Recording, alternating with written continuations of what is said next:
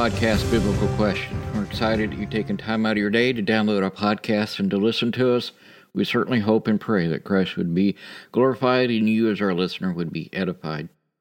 We encourage you, please, to go to our webpage at biblicalquestion.com, all one word, all lowercase, and there you can find out more information about us.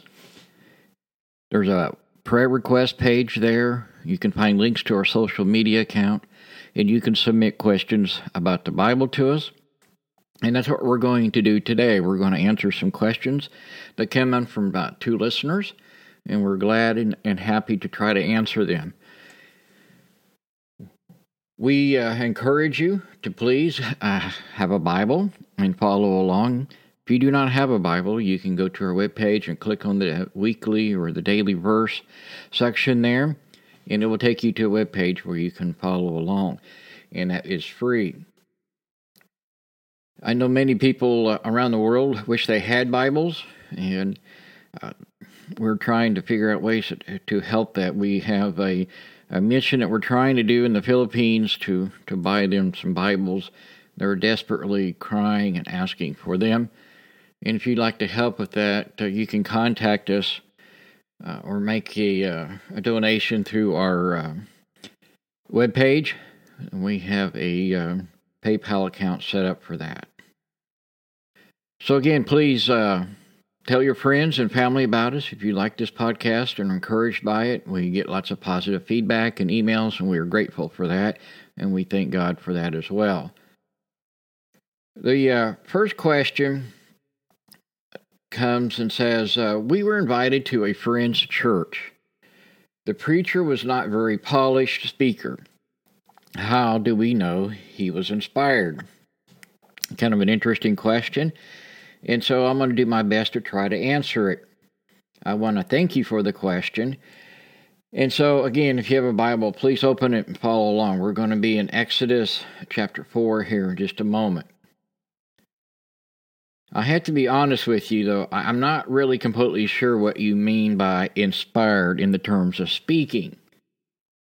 In our world today, Christians, sadly, especially in the Western world, they seem to think that preachers, they got to sound like and look like and smile like and dress like the preachers on television.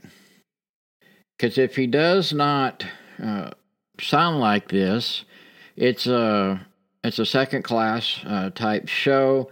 He's not being entertaining enough. He's probably uneducated, and he's not worth listening to. And I've heard those kind of statements floating around at work about different churches that folks have gone to. I know there's a lot of churches in my area that give a lot of entertainment. You walk in, there's a lot of, disco lights. I believe that's what they are, with smoking machines and coffee and donuts, and everything is pretty relaxed. Not against coffee. I thoroughly enjoy coffee, and I've ate one too many donuts in my life. But we have a place that we really need to go and worship, not just to be entertained. Again, we in the church, we have strongly been influenced by the culture around us. Whether we want to admit it or not, that is just true. And it is something that we really need to figure out how to shake loose. I know in this podcast, I've had a couple of people make statements very similar to this, that I don't sound like, I have a lot of whistles and bells and all the fancy music coming in and out and the advertisements. That's not my purpose. My purpose simply is to give you a basic message to encourage you to go deeper and study more, help you find out who Christ is, and so on. I'm not about entertaining you. I'm not politically correct. And that's another issue within the church that probably has nothing to do with this question. Just me kind of rambling on.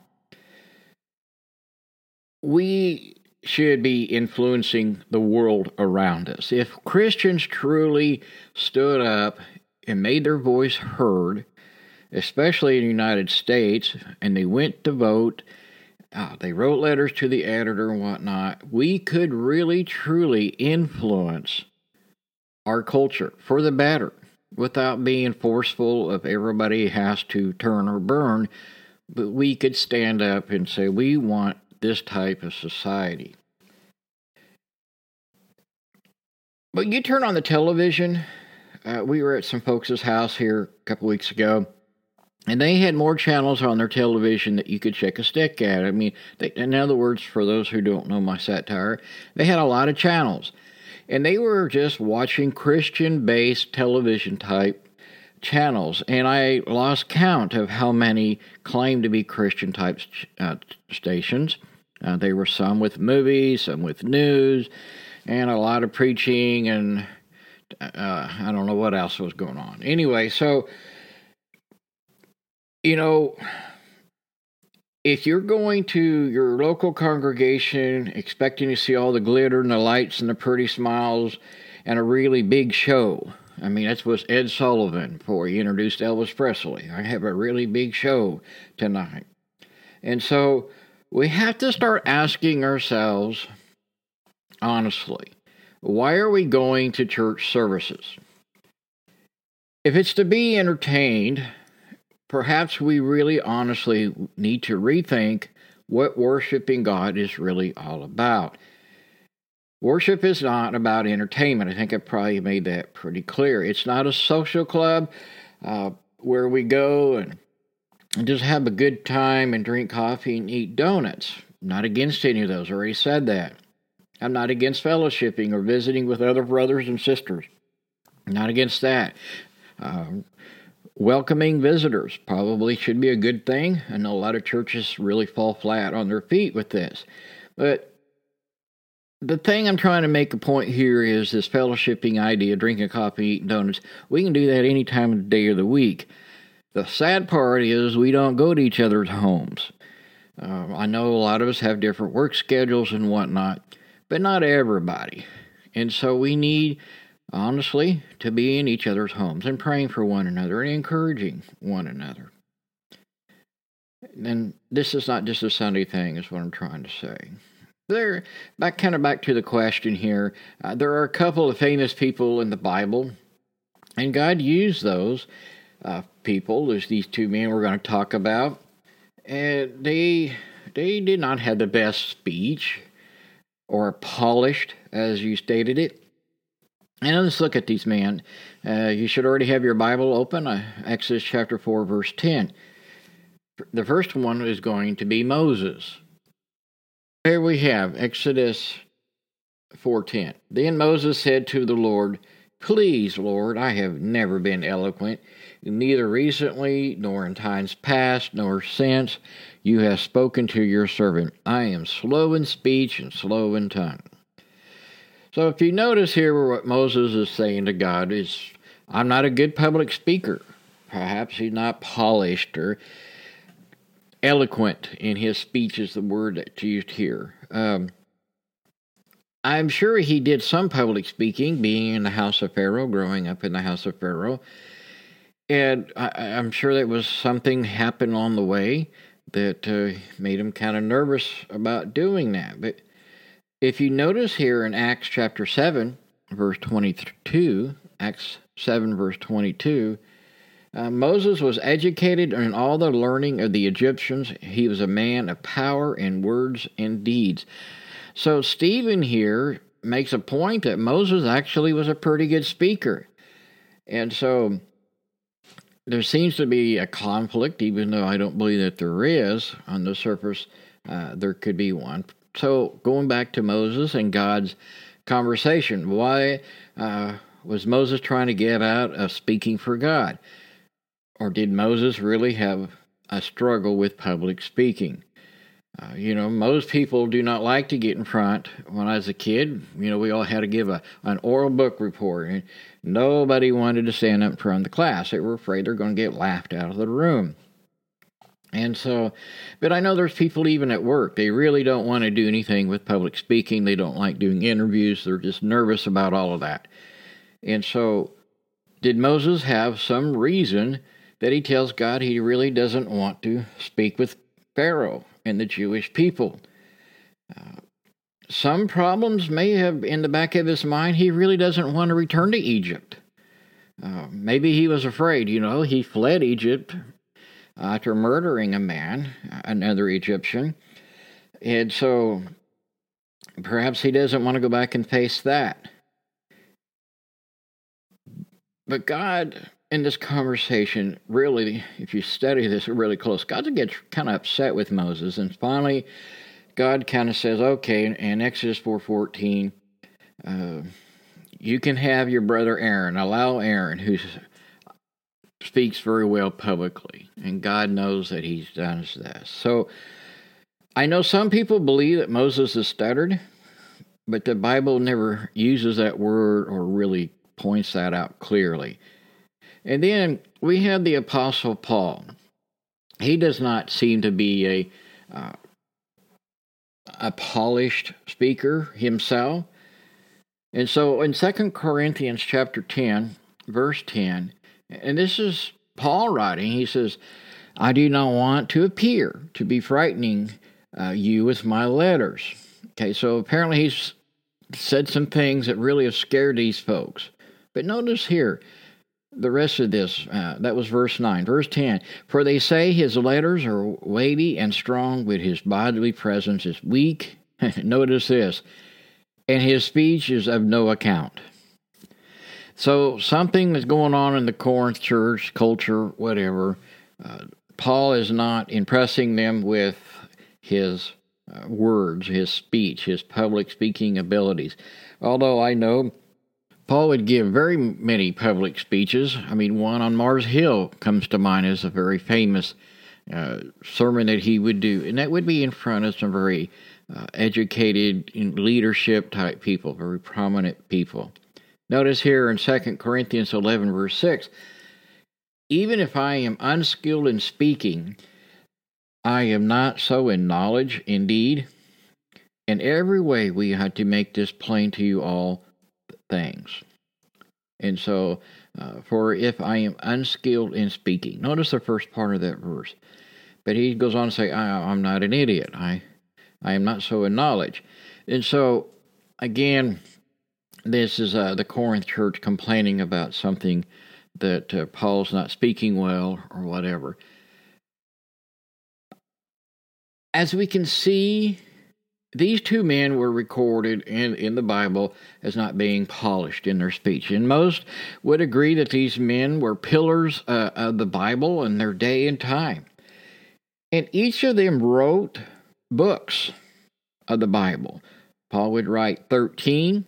I know some people will say 14, but there is no evidence, I don't think, for the book of Hebrews, because Paul signs his name to all the others. That's another day for another time. And then Moses is credited to writing the first 5 books of the Bible.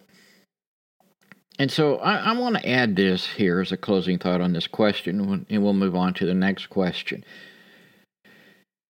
If the preacher that you went to visit at that church, if he was preaching from the Bible, and you were able to follow along in your Bible, his message was supported by the Bible, and he was reading and using the inspired word.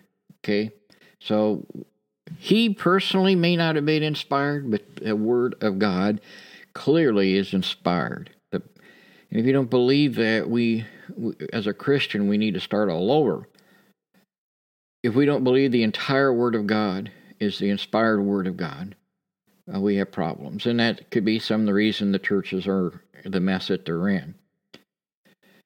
I personally don't want to be like anyone on television. I just want to be myself. I want to let the Word of God speak through me. And I would not place being polished as with being inspired. In my history of ministry, working with deaf people, hard of hearing people, we use the word Pharaoh just recently. There is no sign in American Sign Language for actually Pharaoh. You sign it as a king. And when the deaf will read Pharaoh, they don't know, unless they've studied, they don't know what that word means. And so you have to understand that you can use fancy words and big Greek words and all that, and I know those, but I'm just probably like this fellow here. He's just trying to get a message across that we all can use, put it in action in our life.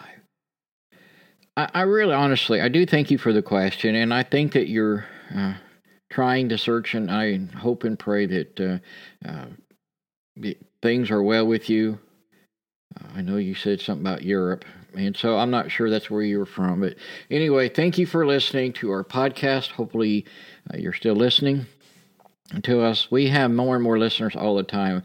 In fact, we've had a big spike of listeners in Europe recently, and so I'm not sure that's because of the war in Ukraine. It's kind of interesting how people, things go bad and they start looking for God. When things are good, they forget God. Our next question here is, what was the age of Mary when she gave birth to Jesus? Well, I don't know. I mean, that's really the answer in a nutshell. We really don't know the age of Mary when Jesus is born. According to her customs at the time, she could have been a very young maiden in her early teens, or shortly thereafter that. I know a lot of people struggle with this idea in our culture that somebody at age, 14, 15, just into puberty, would marry, but things and times were different than they are today in our cultures and society. And, we would frown on young people like that getting married, but that wasn't always the case in the time of Joseph and Mary.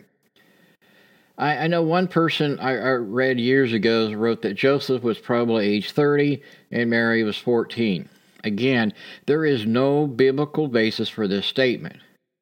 The New Testament says nothing of the age of Joseph or Mary at the time of Jesus' birth. I know that's just to repeat what I just said. I'm trying to make the point. They say that they were at a certain age. I think this is purely a guess. It may be true in those days this was a commonplace for young teenage girls to marry men in their late 20s or early 30s. It may be that a man was not ready to assume financial responsibility of a family until he was 30. A girl in her early teens in those days and times, I know that wasn't very long ago, even in our culture, a couple of generations. A girl was taught and trained by her mother how to do all the things that she needed to do as a homemaker. I mean, cooking and cleaning, taking care of the children, all that. And so, and the men were taught to go out and work and bring home the bacon so mama could fry it, basically. And all that has changed in our culture in the U.S. and many parts of the Western world. And so women in our day and time work outside of the home. I think that's because it takes two incomes to make ends meet. It is very difficult to make ends meet. And so a lot of things have changed, and I give a lot of that credit to the Industrial Revolution. It's really hard to understand, like the Proverbs 31 woman. If you don't know what the world was like prior to the Industrial Revolution, then it's really hard to understand Proverbs 31. And so many families worked, husband and wife, they were bakers or whatever, blacksmith. They did a lot of things that were right there where the husband and wife were there. They homeschooled, as we would call it today. They taught their children how to read and write and do arithmetic, those basic things that they would need to get through life. And they taught them a trade. They taught their sons how to follow in their father's footsteps. And the mother would teach them about raising and bearing children and cooking and sewing or whatever. And I'm not trying to be a chauvinist in any way. I'm just trying to lay out what's happened in the past and why we are at today. And so I'm a very blessed man. My wife has cooked. I haven't cooked a meal ever She feels like that's in her job. And so it has nothing to do with the question. But again, it's just something that we in our culture, we try to read the Bible as though it happened today. And we need to understand that and study the culture of the day. One of the biggest things I did early on in my ministry was try to study and learn Roman history. That really helped me understand a few things in Jewish culture of the day. And it really makes a difference on how you see and read and understand the Bible. I want to thank you for your question. I have no Bible verse to turn to tell you how old or young Mary was, or Joseph for that matter. I want to thank everybody for listening. I certainly appreciate the fact that you've tuned in and downloaded the podcast. We make a sincere effort every week to bring you a biblical-based, fundamental podcast that you can use and grow your faith with. And if you want to use this podcast at your church Bible studies to expand it and go deeper, I know we have at least 2 churches that are doing that, and I think that is really neat, and it's had nothing but positive feedback from those 2 groups. Please tell your friends and family about us. Make sure you hit that like button and follow us so you get an alert each week when we release our podcast. I want to thank you again for listening. May God bless you, and may He have the glory.